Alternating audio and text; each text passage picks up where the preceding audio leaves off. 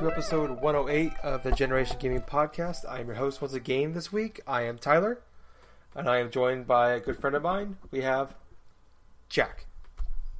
Hey, everybody. I'm here. How you doing, buddy? Dude, I'm doing all right. Like I was saying before, just before we started recording, I felt like I was a little bit sick because of everything else I've been eating today, but it's like, hey, I'm in better condition now than I have been all day, so let's go with it now before I throw up. Okay, cool. Well, hopefully this goes on long enough so we can hear you throw up. That would be audio gold. So a boy can dream. It's like we begin to talk about Jake or something like that. It's like, unfortunately, Jake is not here this week. I don't think you have a problem with me saying this. He's been talking about on Facebook. He had a new job. He is working the third shift, which means he works overnight, which means when we record normally he is at work or about to go to work, so he can't be here this week and maybe longer. I don't know what's going on exactly with that. So we might be changing up recording schedules, so the episode might be coming out. It usually comes out on the weekend. Might be coming out midweek. I don't know what we're going to do. As far as that goes, we will keep you posted as we know more. But the show must go on. Let's go ahead and just kind of jump into... unless you have something else to add. I don't know. no, I actually have nothing else to add, man. It's just a little bit unfortunate though. But hey, it's our everyday lives and stuff like that. We get new jobs, we get new things and stuff. We're gonna be readjusting things shortly, so just bear with us for these growing pains. Yes, so hopefully he's back soon and we can fix it. But no, like I said, let's move on. Let's jump into some topics. We got some things to talk about this week. We're going to talk about some. There's obviously the big thing that happened that sadly over the weekend.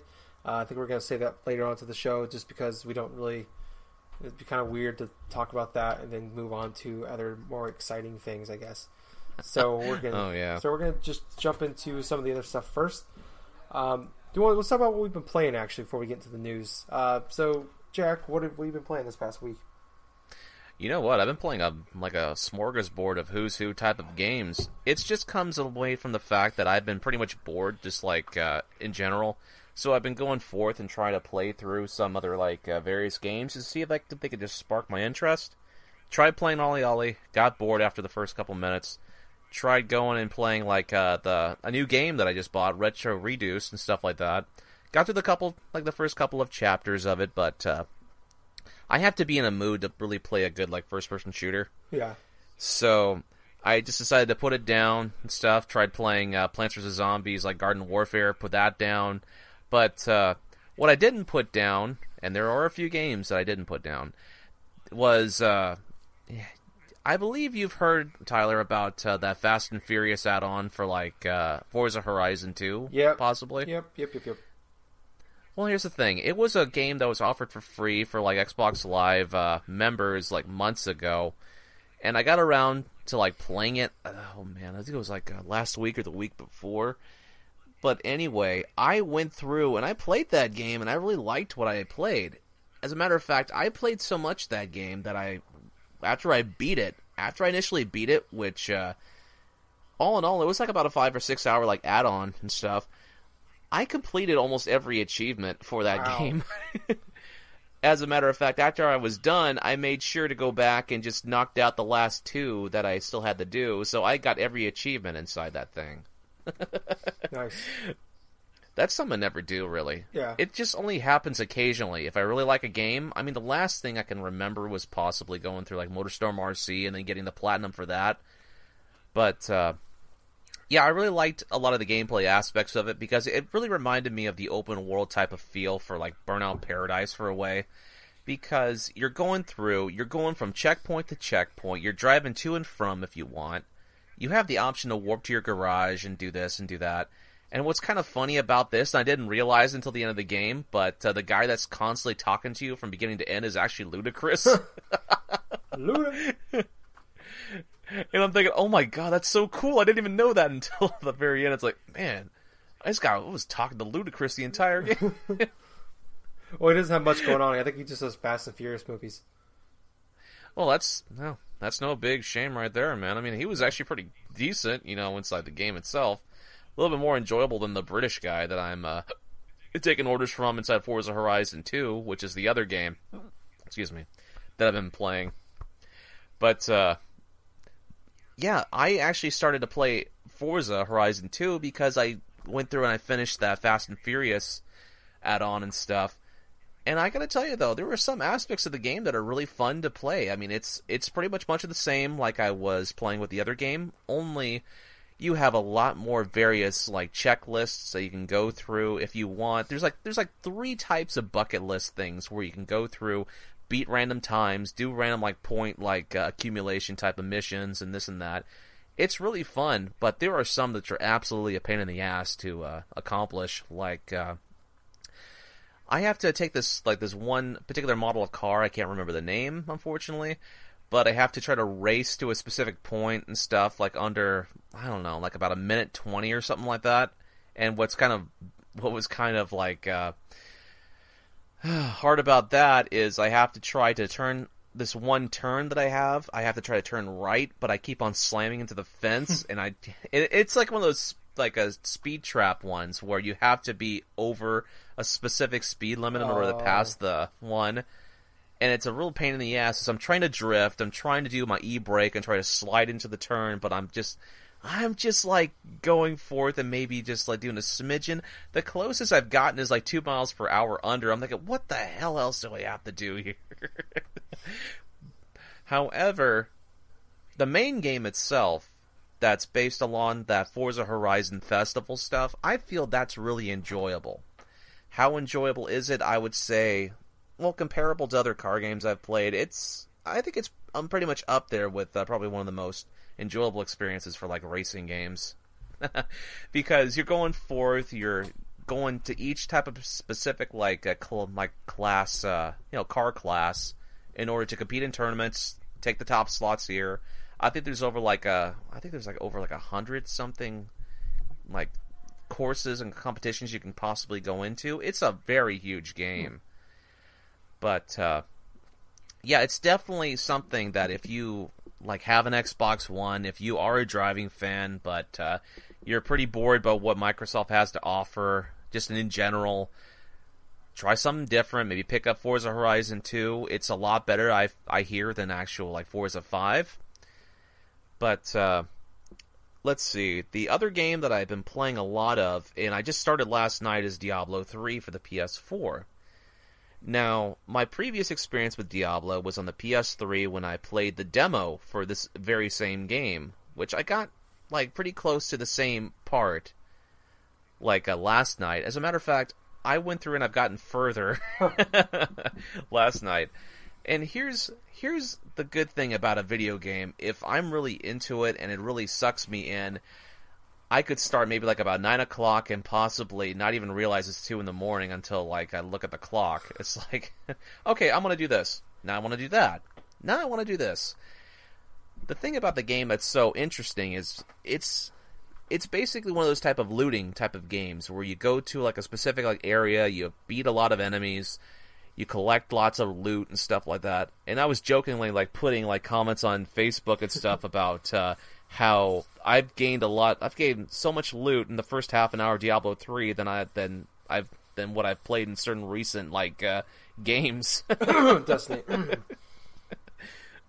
Oh my gosh, yeah. And I gotta tell you though, after playing Destiny for so long and stuff, and like just grinding so much, it just feels really refreshing to play a game where I feel like I'm getting a lot of good loot early on, and then going forth and just completing random stuff. So, yeah. I mean, like, so you feel like you're actually like accomplishing something? Yeah. I feel like I really am accomplishing something bit by bit.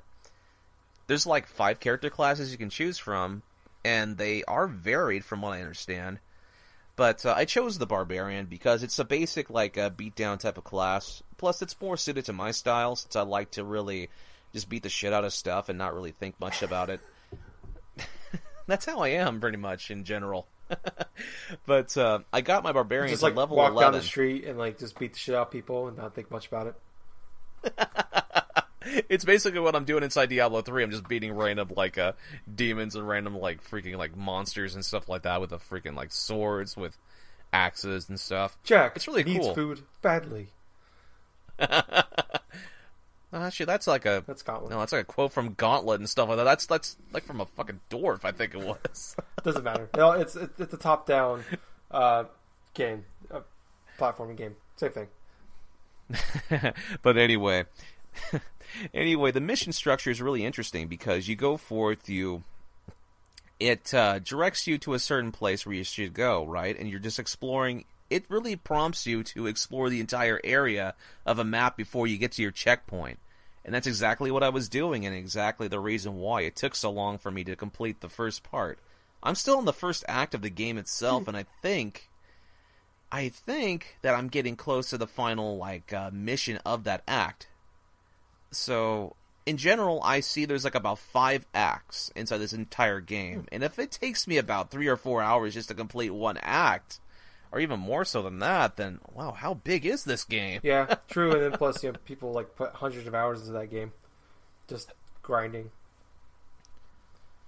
I mean, I can understand why that one of our friends, like Tim from the Talking Ship, Nerves, like he's really in depth, like really into this game. Him and Jitterbug and stuff like that, and I can understand why. That game really has an instant gratification thing where you're playing a little bit of it, you earn little incremental stuff. You can actually earn inventory stuff, or you can actually gift to like other players that play the game itself on your friends list, which is really cool. Because there are inventory things where it's just like you can actually, that's like for your friends, but you can actually send it off to them. It's really interesting how they did that, Blizzard, in a way. I mean, Diablo 3 isn't new by any stretch of the imagination. It's been around for at least a couple of years now, but this is really my first time I've ever playing in depth with one of those games, and I'm really having a good time with it. It feels new, it feels different, but at the same time, it feels really familiar. Yeah, and it feels like something I'm probably going to put a lot of time into. Well, that's good though. You want something that but with a different twist on it. Well, exactly. Yeah. And besides, I haven't been really playing anything really in depth or anything worthwhile over the past month or so. Yeah, it's just been hodgepodge, jump from one game to another, and then if I can, somewhat manage to earn something in Destiny, I probably will. But I haven't touched Destiny since my last playthrough. So anyway, I'm just waiting for September, waiting for what else the hell is going to be changing with this stuff.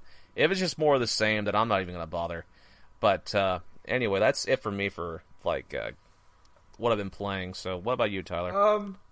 So a friend of mine was nice enough to let me borrow his copy of Arkham Knight, Batman Arkham Knight. Sweet. Yeah, so going into it's kind of weird, going into when we talk about games, because obviously we're not big enough where we get any free games from anybody. We don't get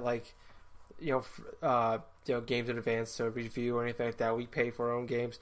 So this game, it's harder sometimes. I feel like it's the most pure because I didn't invest anything into it, so I don't feel any obligation to do extra things in the game. I don't feel like I need to do whatever to get as many hours out of it. So I feel like I get my investment was worth it.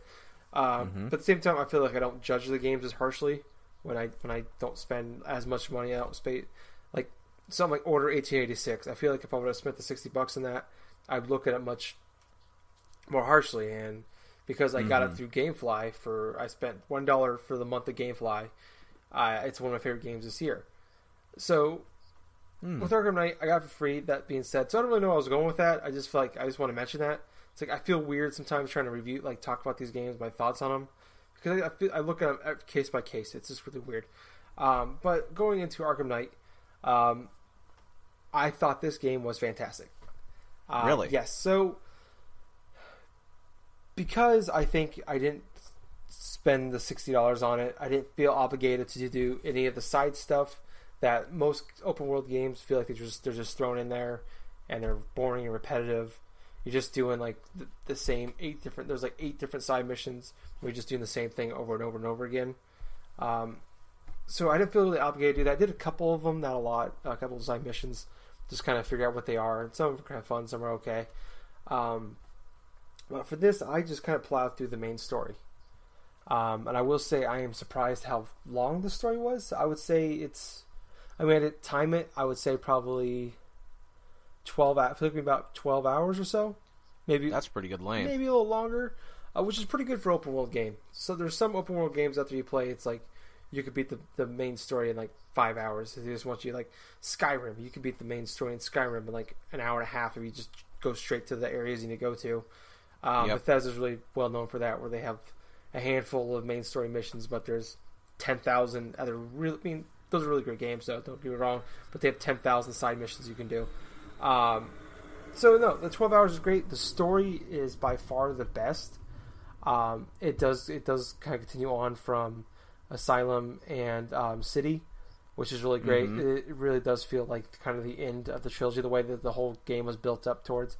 So in this, Scarecrow is the main bad guy, and he threatens to release his poison toxin in the city.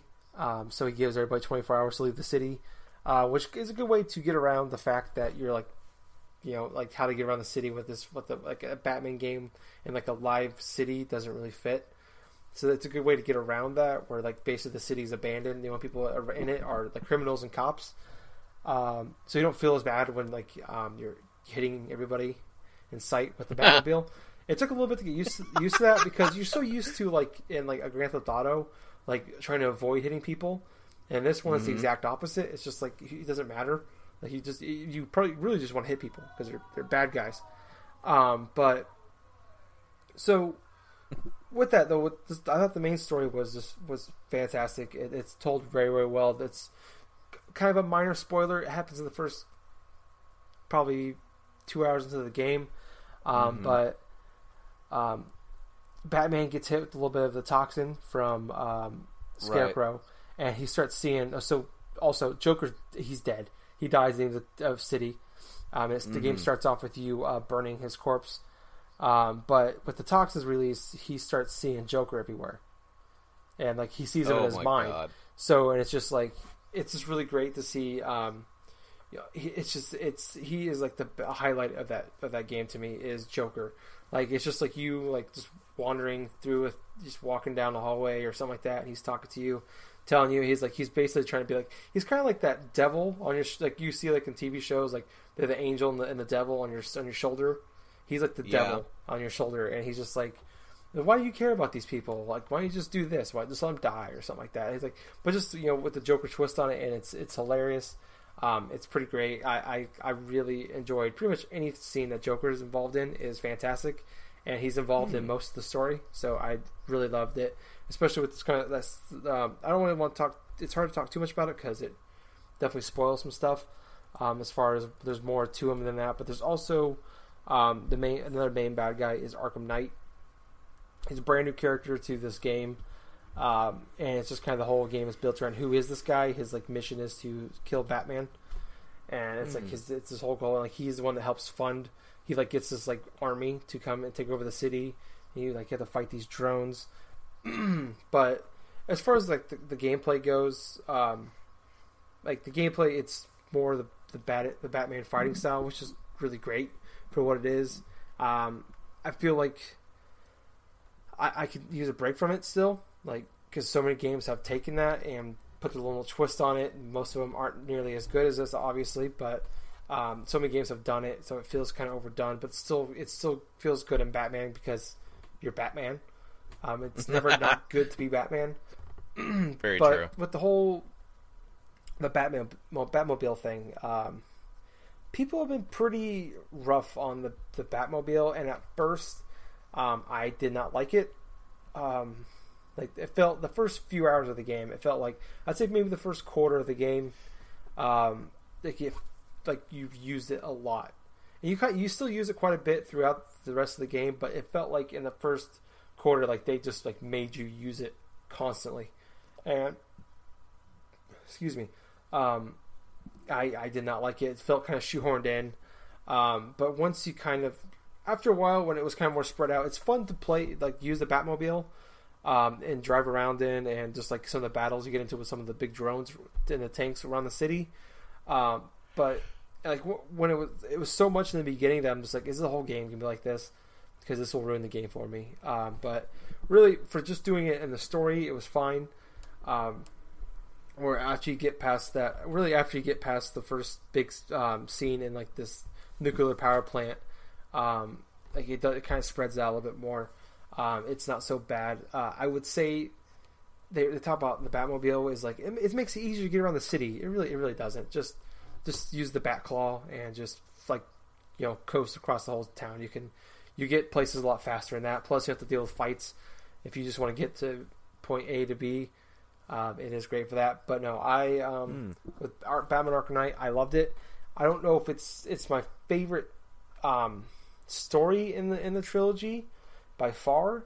I still think I like Asylum more, just because I like some of the Metroidvania style of it and the big boss battles.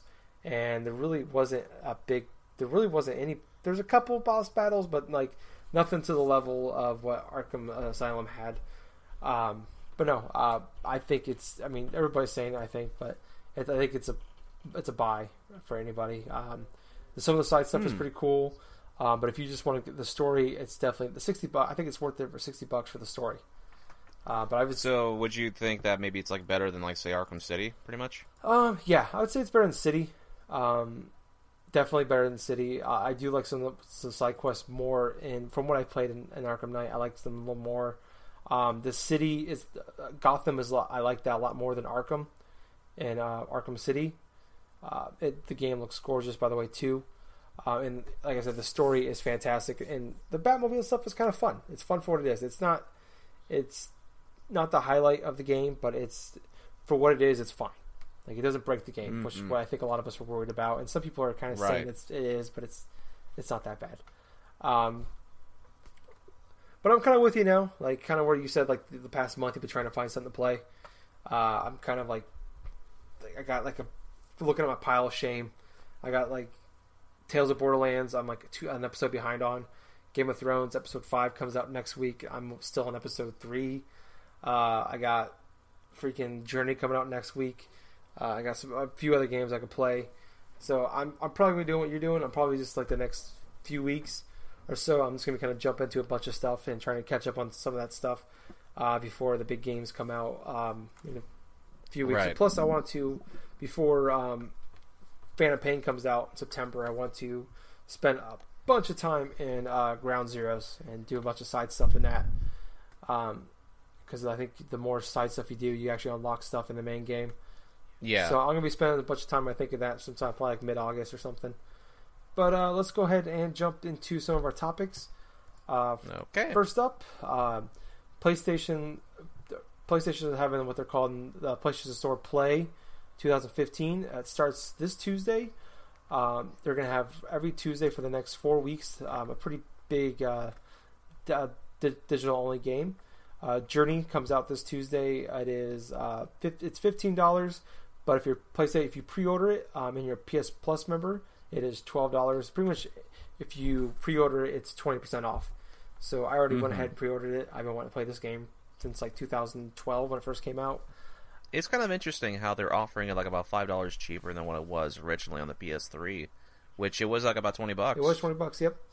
I think it makes sense. It's a port.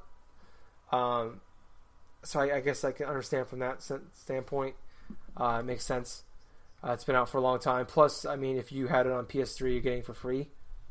Right. So it's not a bad deal. It's $12. I got it for $12 with the discount, so I'm happy with that. I was fully expecting to pay $20, so to get it for 40% off, I'm happy with that. Yep. On next Tuesday, July 28th, we're getting N++. It is kind of a fast-paced action side-scroller. That's $20, but it's $16 with the discount. Galaxy Z is coming out on the August 4th. That is $20, but $16 with discount once again. That is kind of a 2D side-scroller space shooter game.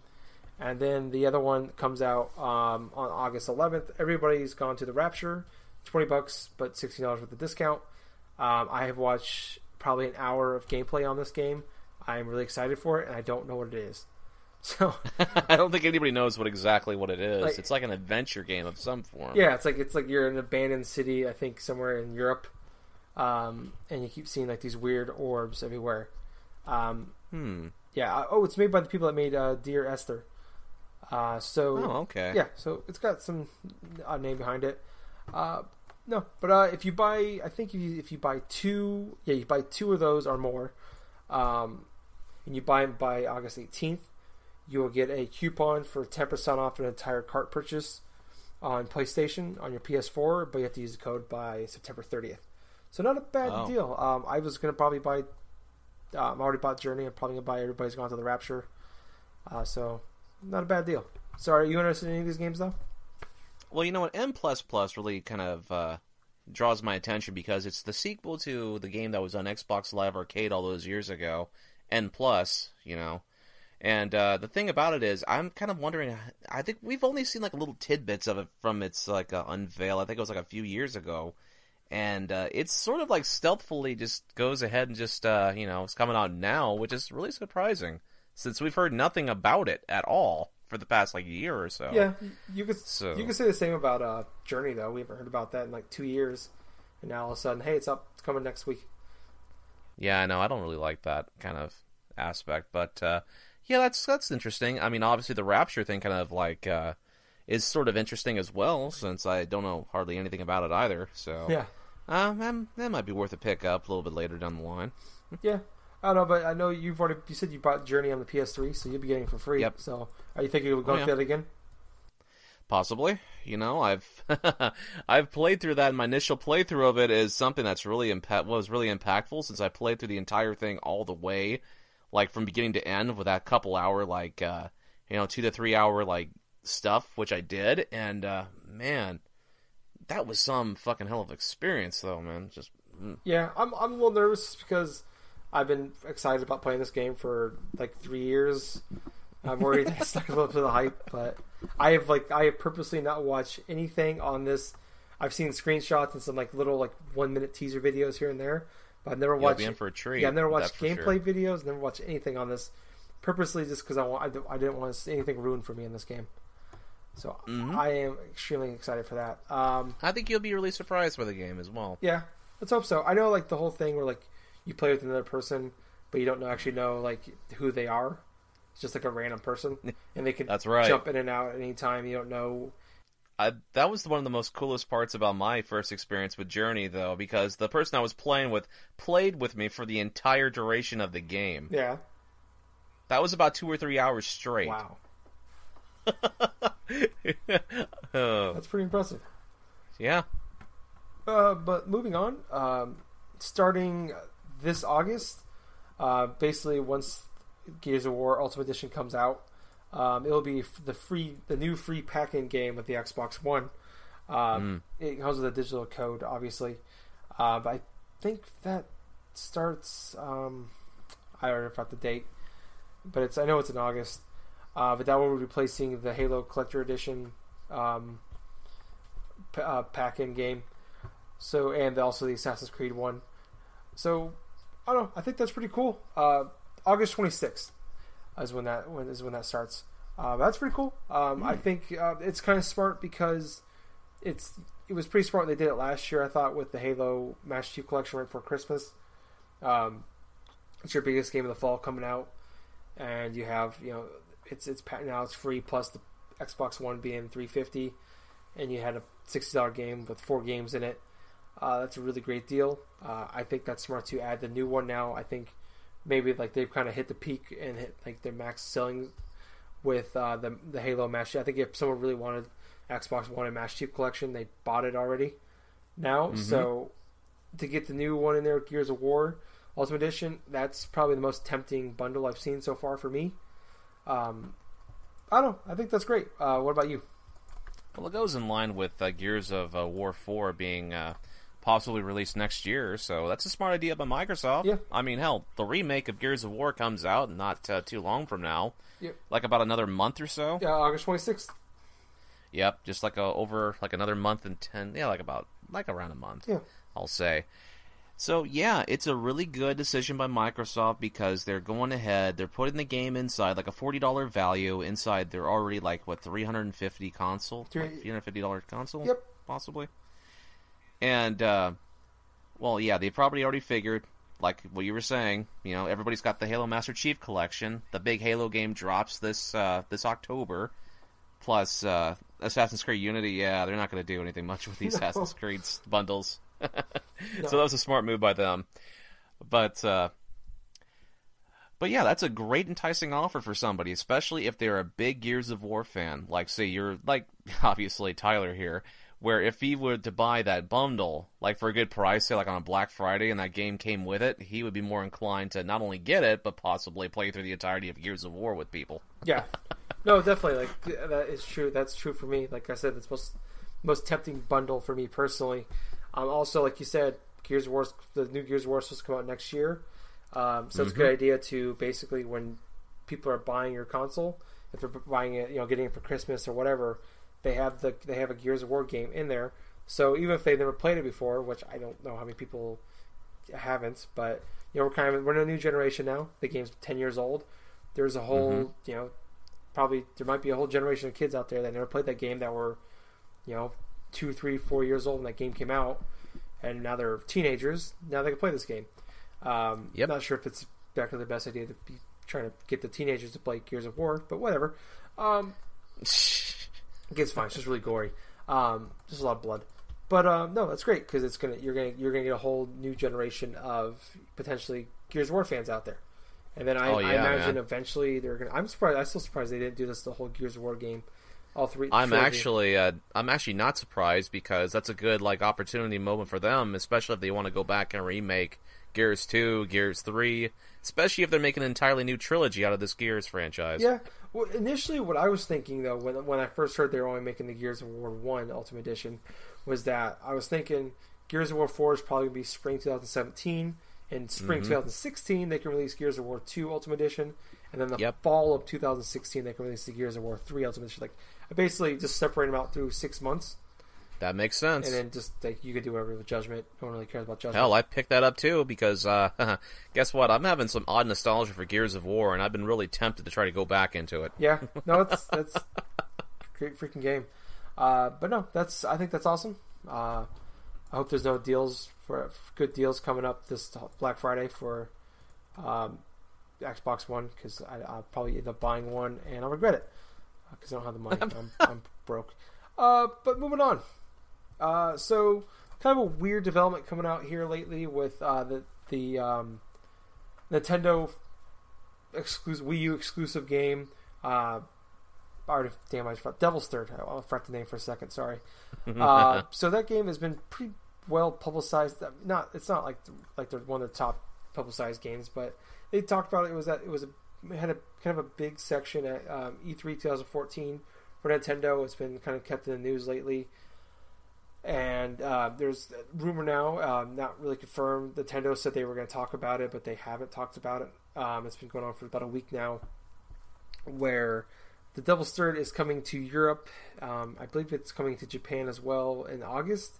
But there was never, this was announced a few months ago that this was coming out in Europe and Japan, but there was never a date given to North America, just to be decided. Well, it's kind of come out that Nintendo is not going to publish this game in North America. That they will publish it for Europe and Japan, but not us in North America. So there's a chance we might never see this game, and there's also there's a chance that they can get somebody else to help them publish this game and get it over here to us.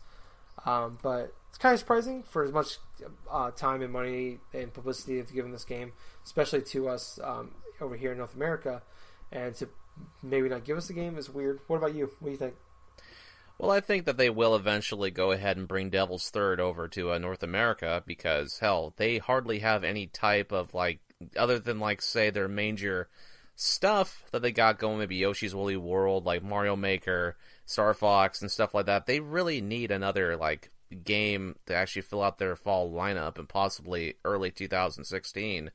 So, here's the thing though about Devil's Third. I got done watching a little bit of gameplay footage from the website Nintendo Life, since they actually had a copy. They got a chance to preview some of the gameplay stuff of Devil's Third, and the game itself is more or less sort of it's sort of like a like a B movie type of action film and stuff like that with heavy action stuff like that. It looks like a third person action game with shooting elements, with elements of say beat 'em ups and stuff like that. It actually looks pretty fun, to tell you the honest truth. I'm not sure I would spend $60 on it, but it's the quality wise, I may see why Nintendo may not want to publish it, because there were certain rumor disputes of the Treehouse employees about whether or not the quality concerns were there. But to be perfectly quite honest and stuff like that, I think with enough of support from maybe their fans or something like that, it will probably be one of those underrated type of games where people will buy it. Maybe a lot of them may not like it at first, but it's really the type of game I got the feel of where you're probably going to be some form of a mood where you're just accepting it for what it is, which is pretty much like an action movie sort of ripoff dealie. Yeah, I feel like it could be this generation's Nintendo's Red Steel, where it could be. Necessarily wasn't a great game, but it had its appeal to it. It kind of has some of the same graphical style as Red Steel 2. But this game's kind of been in development hell for the last few years. It was a THQ game. And then when THQ went out of business, it was supposed to be a 360 and PS3 game. That's how long they've been working on this. Yep. Nintendo's kind of picked it up, from out of nowhere, and said that, hey, we'll pay for this game. I was thinking that it could be this year's Bayonetta 2, but I wouldn't be surprised to find out this game is I wouldn't be surprised to find out if it's not very good. I could see this game, I think at best this game will probably be you'll be seeing a lot of 7 out of 10s, which isn't bad, but I think that's probably the peak you'll see for this. But I can kind of understand maybe why Nintendo is not interested in maybe doing a full publishment over here to us. If you look at a lot of their Bayonetta 2, as much as people claim they wanted that game only sold a couple 100,000 copies in North America. Yeah, it goes into a specific pattern with certain Nintendo fans claiming that they want to buy this game and do this and do that. Maybe get over a couple million, only have a few 100,000 actually buying and following through. Yeah, well, I think part of it is the fact that it's on the Wii U. If it was on the PS4 and Xbox One, Bayonetta 2 probably would have sold a couple 3 million copies. If that. Well, Bayonetta 1 sold over 2 million copies, so... Yeah, but it wasn't really enough to really warrant its sequel, even on the other systems. Sega didn't even really go forth with Bayonetta 2 up until Nintendo took over and for publishing things for that game. Yeah, until Nintendo basically paid for it. But no, there was definitely an audience that's clamoring for that game, and it happened. It wasn't a system seller I think Nintendo was hoping it would be. I think they see Devil's Third as probably it's a step below Bayonetta 2. As far there's not really much appeal for that game as obviously Bayonetta is. So I could understand it. I don't think this game is. I think if they've sent it over here, they'd probably be happy if it sold 100,000 copies. And maybe it's just not worth the investment and the time to bother doing it. But no, it sucks. I'm kind of surprised that they're 6 months out from when it's supposed to be released. That if this rumor is true, it could change by the time this podcast comes out. They could finally tell us what's going on with it. But no, I can't really blame Nintendo for it. It's probably not worth the investment. But then I guess you can argue, why would they bother paying the probably millions of dollars it costs to get this game done? They're going to put it out sooner or later. That's what I would think, because if they put in and invested that much into it, and if it's still not up to its full potential or something like that, they could go ahead and just say, okay, we'll just release it then and then of itself and stuff. Maybe get another developer to try to go ahead and not a developer, but get another publisher or something to publish the game in and of itself, to not try to waste more resources into it as it is. But it's definitely the type of game I think that it's going to appeal to maybe a niche amount of people that when it does come out. At the same time, though, I do kind of feel like I want to play it.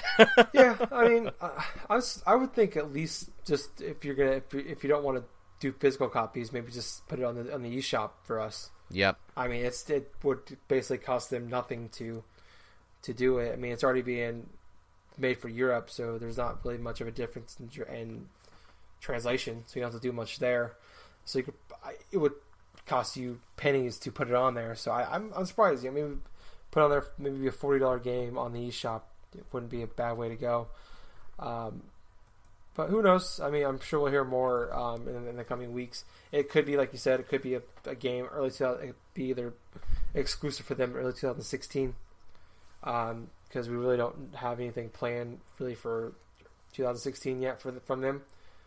Right. So who knows? Well, but like I said, we'll probably hear more from them in the coming weeks. Also coming August 19th to the PS4 is the Call of Duty Black Ops 3 beta. If you want to get into it, it's not very hard. All you got to do is pre-order the game, or you can do what I did. I think I mentioned it a while back. Just pre-order the game on Amazon. Amazon will email you a code. You go on, I don't know I can't remember what the website was, but you go on the website, you put the code in, you're in the beta, you tell them like your information for like your PS4, and then you just cancel your pre-order, and you're in there. So it's pretty, if you want to, you don't want to put $5 down at GameStop or something, you could do it that way. But no, that is coming to. They said it was going to come. The beta was going to come to PS4 first, so it's coming August 19th. It's only open until the 23rd, so you got 5 days. Hopefully you're not out of town those 5 days if you're a big fan.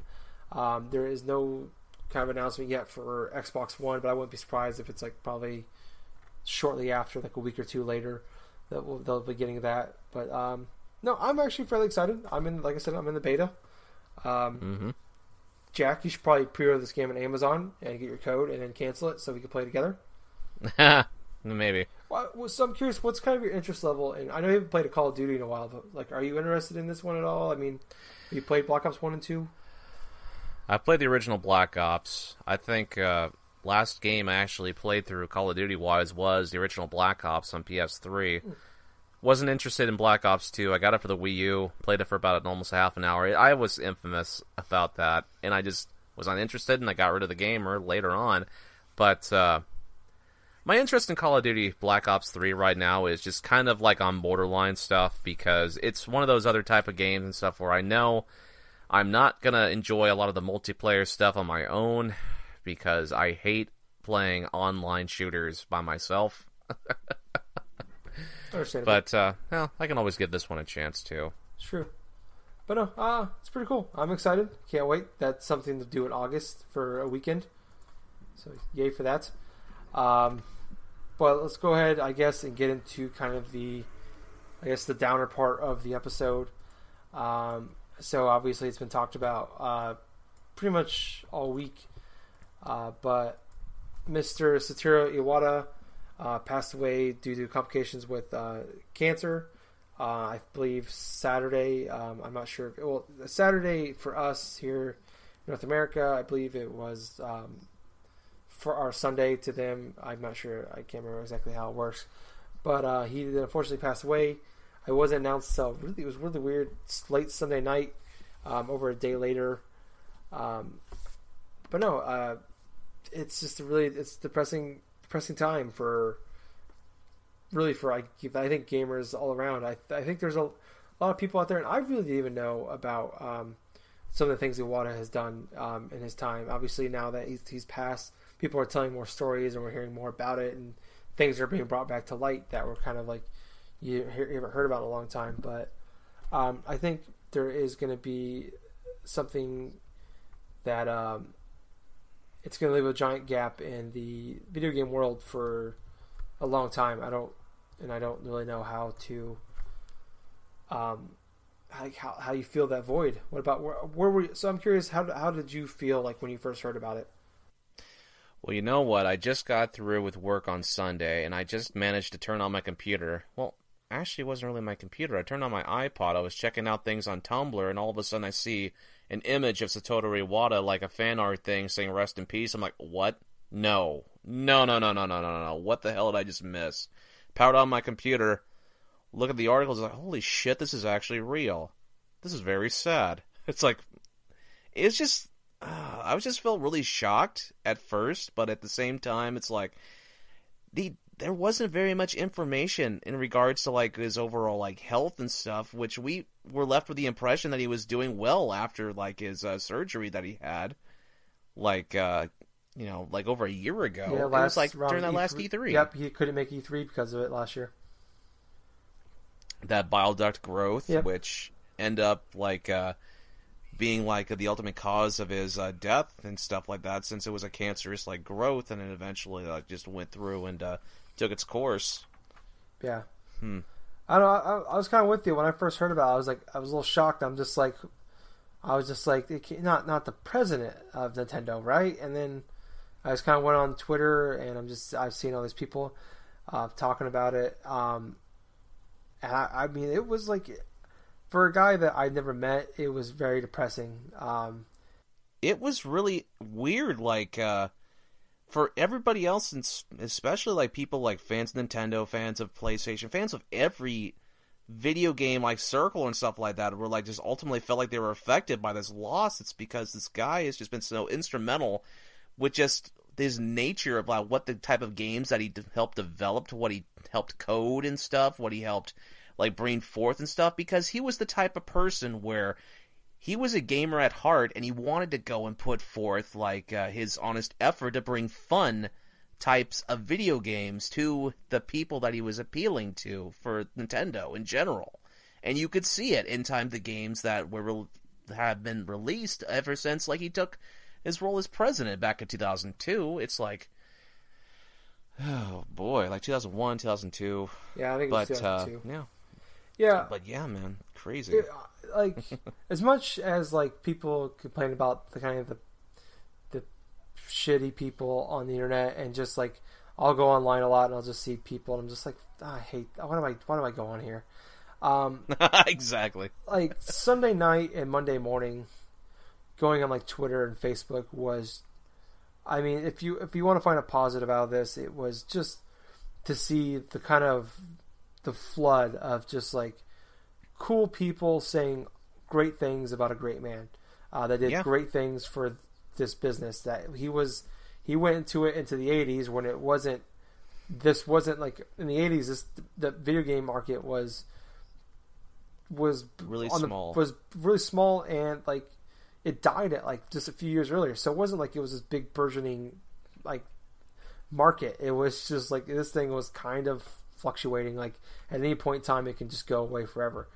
And just to hear what people like, just to read Twitter, to read what people are saying, telling stories about them, to see like Sony, Microsoft, Platinum, Greg Miller, Giant Bomb, just every big personality in video gaming and company say something nice, and acknowledge the fact that what happened, which doesn't really happen all that often. Like sometimes you hear like even like when celebrities die, or like an athlete dies, or whatever, a musician dies, like there's always those asshats on there making like jokes about something, about like a stupid pun about them and their death or whatever. Yeah, exactly, Tyler. But the thing about it is, this death was different because a lot of us gamers from everywhere grew up playing games that were influenced by Satoru Iwata in one form or another. Yeah. For example, Pokemon Gold and Silver.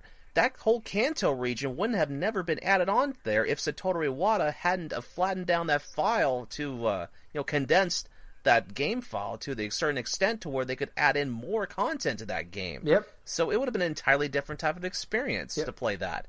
And even like back when he was like doing roles in Pokemon Stadium and stuff like that, it took him a week to adapt that the thing from Gold and Silver and not Gold and Silver, but like to adapt a lot of the Pokemon stuff and program it up into Pokemon Stadium for the N64, man. It's just, this guy was just like a freaking workaholic, but yet he was a skilled programmer and knew how games worked, how games felt, and stuff like that. And you can't really, I mean, no offense to any other CEOs or whatever of any other company, like big in gaming, but no other company has that. Like, as like, nobody has that CEO, that president, the guy like the head honchos of the company that kind of built himself up. He started at HAL as a programmer, and he helped make Kirby games. He saved Earthbound. Earthbound was so broken. He was the only one that he could figure out how to fix the game so it can ship. He's the reason we have Super Smash Brothers. Like, he's the big proponent of like, he wanted that game made. He made it happen. That game wasn't going to make it to launch, make it the holiday season. It was going to get delayed because the coders couldn't figure out how to get the code to work. It was a mess. And he went in there as general manager of Nintendo and went in and freaking fixed it. Like, That's insane to me. He was the general manager of Nintendo. You can say what you want about the DS and the Wii, like as far as hardcore gamers go, like it's not our favorite system. But you look at business, those are the two biggest selling consoles, and they're respected as far as handheld and home consoles go. The two highest selling of all time. Nothing sold more. The Nintendo DS sold over 100 million. The Wii sold over 100 million. Like they had lightning in a bottle twice in like a 3-year span with those things. Yes, because of this man, consoles like the Wii and the DS probably would not have taken off without his influence with this. Yeah, well, I think the DS, was already kind of on its way to being announced by the time. Right. And because I think it came out in 2003, but he took over in 2002, so I think it's been, but still, like when he took over, he was on board for it. He probably did some things to help make it become what it was. So, I mean, it sucks because like he talks about, like, he has that famous quote where he says, his business card says he's the president. He's a president. In his mind, he's a developer. In his heart, he's a gamer. And he stuck by that. He just seemed like a generally really good dude. Like he's the kind of person, like I feel like if I would have saw him at E3 and I wanted to if I could sit down and talk to him for an hour, it would be a really wonderful conversation. If we could just talk about video games or whatever, I think I would enjoy it. He just seems like just a really great person. Like he just feels like he loves his fans. He's very sensible to he puts himself out there in the public.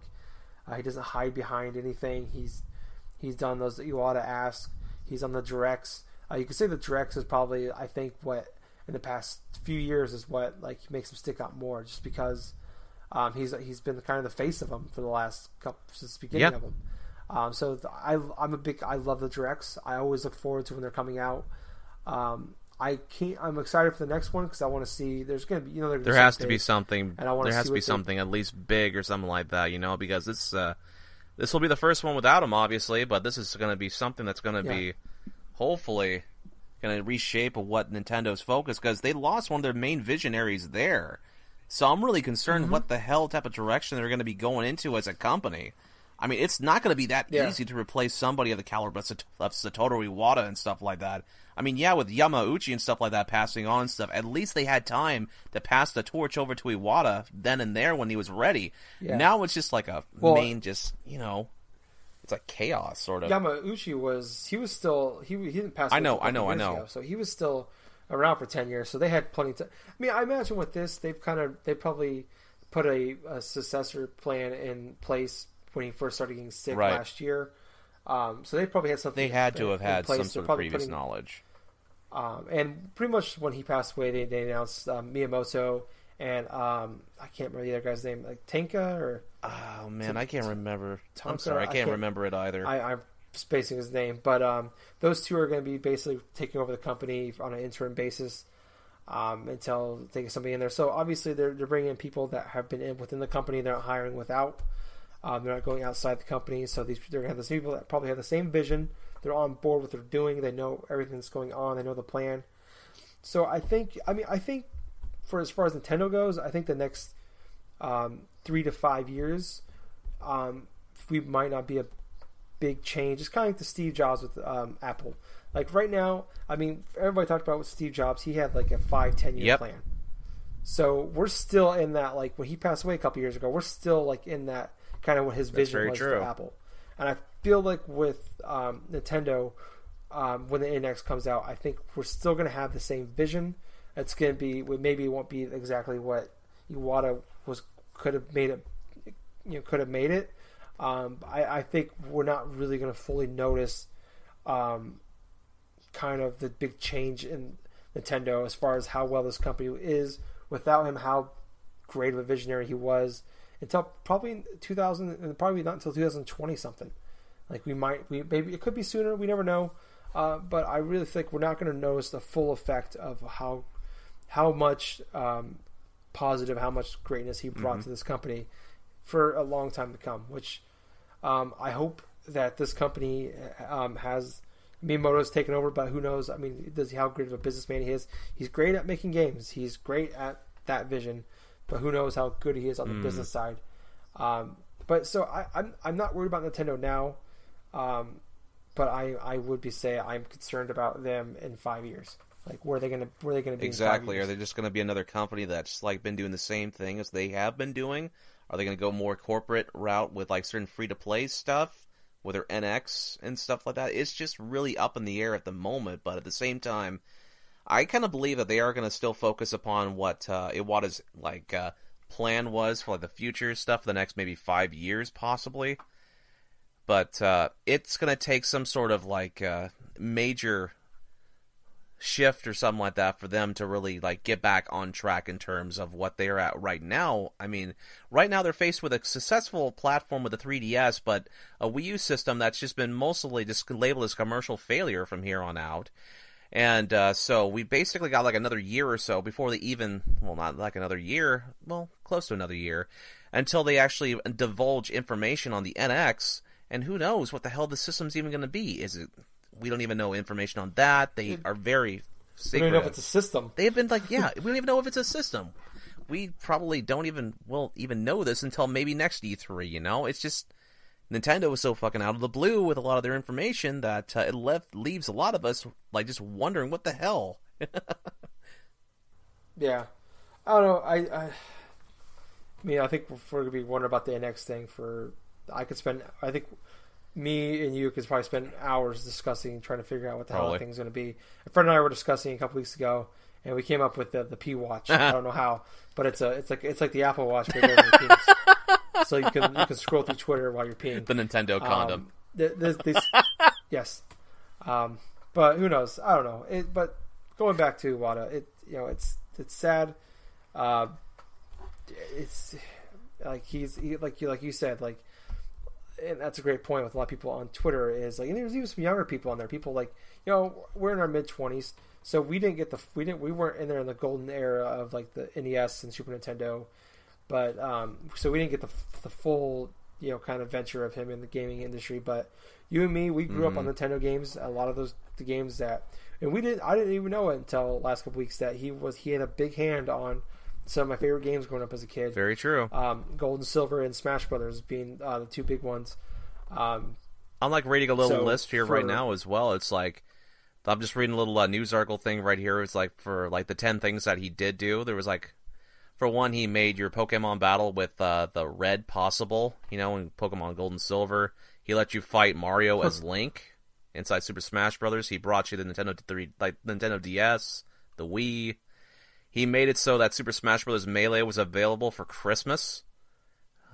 He brought Earthbound back from the brink after its like early development hell and like sketchy code. He did the same thing with Pokemon Stadium as well in the N64. He let you learn people's names. He brought you Balloon Fight twice. That's right. Yeah, probably that was his first big one. Yeah, actually. For once on the NES and then on for the Wii U again and stuff for Nintendo Land, which has gotten really hilarious at that moment. Yeah, but like I said, it's a bit of a downer week for I think the gaming industry and Nintendo fans alike. I just gotta say thank you, Mr. Iwata. Rest in power. Of course, rest in power. But I don't really know how to move on from that. That's why I want to save it for the end. Do you have a retro game? Yes, I do have a retro game of the week, and this one is going to be a little bit special. It's going to be Balloon Fight. Now, Balloon Fight is a really old NES game, which was developed by Satoru Iwata. But here's the thing. This game is structured like an arcade game, so you can easily go forth and play the single-player portion of it to accumulate high score stuff, or you can actually go with the balloon trip where it has you navigating around obstacle course things and stuff and trying to avoid like electrical currents and stuff from the clouds. You had to collect like random balloons and stuff like that in order to get higher scores. It's a really fun game. It can be really addictive too. But the thing about the game is the control style is a little bit weird too, because it sort of has like a floaty type of style to where you have to precisely like tap the A button when you want to navigate around things. I mean, I got it so like when I'm doing the first player mode that during the first couple courses I may take out like 3 or 4 like balloon guys and stuff before they actually set float. But the thing about Balloon Fight itself is it's a really cool like pick up and play experience. And it kind of brings to mind how Nintendo, like even before like Apple started putting a lot of their smaller games on their iPods and stuff like that and their iPhones, Nintendo was pretty much one of the first ones to really put out games where you could just basically put down, pick up and play for a few minutes at a time, and then just go forth and do whatever you're doing. I'm finding that Balloon Fight is really fun to play on the go, especially on the 3DS. Since I had that Ambassador Program stuff, that was one of the few games that was offered as free. I play it off and on occasionally when I'm like I'm going on, going from here to there when I'm doing like transportation stuff. It's just really fun because I'm racking up scores. I'm like, and the music is really catchy too and stuff. It has that little mini game where you have to collect 20 balloons within a set time limit. And that's just basically it about the game. It's really simple. It's not too complex. It's basically you collecting balloons, taking out bad guys. It's just fun. That's just the importance of the game itself. It's like, it doesn't really care, it's not really like important what you're trying to accomplish. It's just that you're having some fun going forth and just popping balloons and collecting high score stuff, So, that's pretty much the retro game of the week, Balloon Fight. Nice. That is very much appropriate. I just want to thank you guys for listening this week to episode 108. If you want to hear more from us, we are on Facebook. We have a page and a group, Generation Gaming. So go ahead and like and subscribe on there. Or like and join, I guess. You can't subscribe on Facebook. We're Gen Gaming Net on Twitter, YouTube, and Twitch. So follow, subscribe, and like us on there. But other than that, I have been your host this week. And I'm the Jack of Hearts. Thank you guys for listening. Love you. Yeah. GG. He was making his own video games when he was in high school, using nothing but a calculator. Even then he was so cool. Then he went to HAL Laboratory, straight out of university. They were on the verge of bankruptcy. They made him president, and he saved the day. Balloon Fight, Earthbound, Kirby, Pokemon, the DS, and the Wii. From the streets of Sapporo to become the president of Nintendo, Satoru Iwata. We thank you for the joy you brought us. We love you a whole lot. Satoru Iwata. On my business card, I'm a corporate president. In my mind, I'm a game developer, but in my heart, I'm a gamer. Hiroshi Yamauchi handpicked Iwata. Nintendo wasn't doing so well, but under his leadership, they made a comeback. The Wii and DS would sell and sell, but as of late, the things have slowed down. He wasn't one to spread the blame around. In this time of need, he took half salary, and he looked to the future. Animal Crossing, Zelda, Mario. Large and small, he took on any task.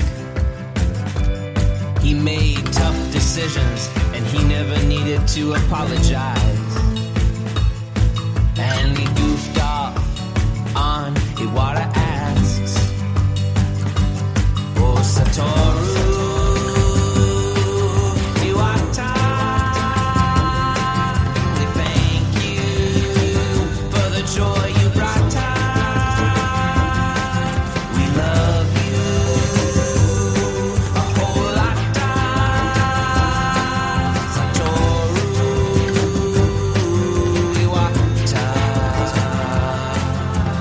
Business card, I'm a corporate president.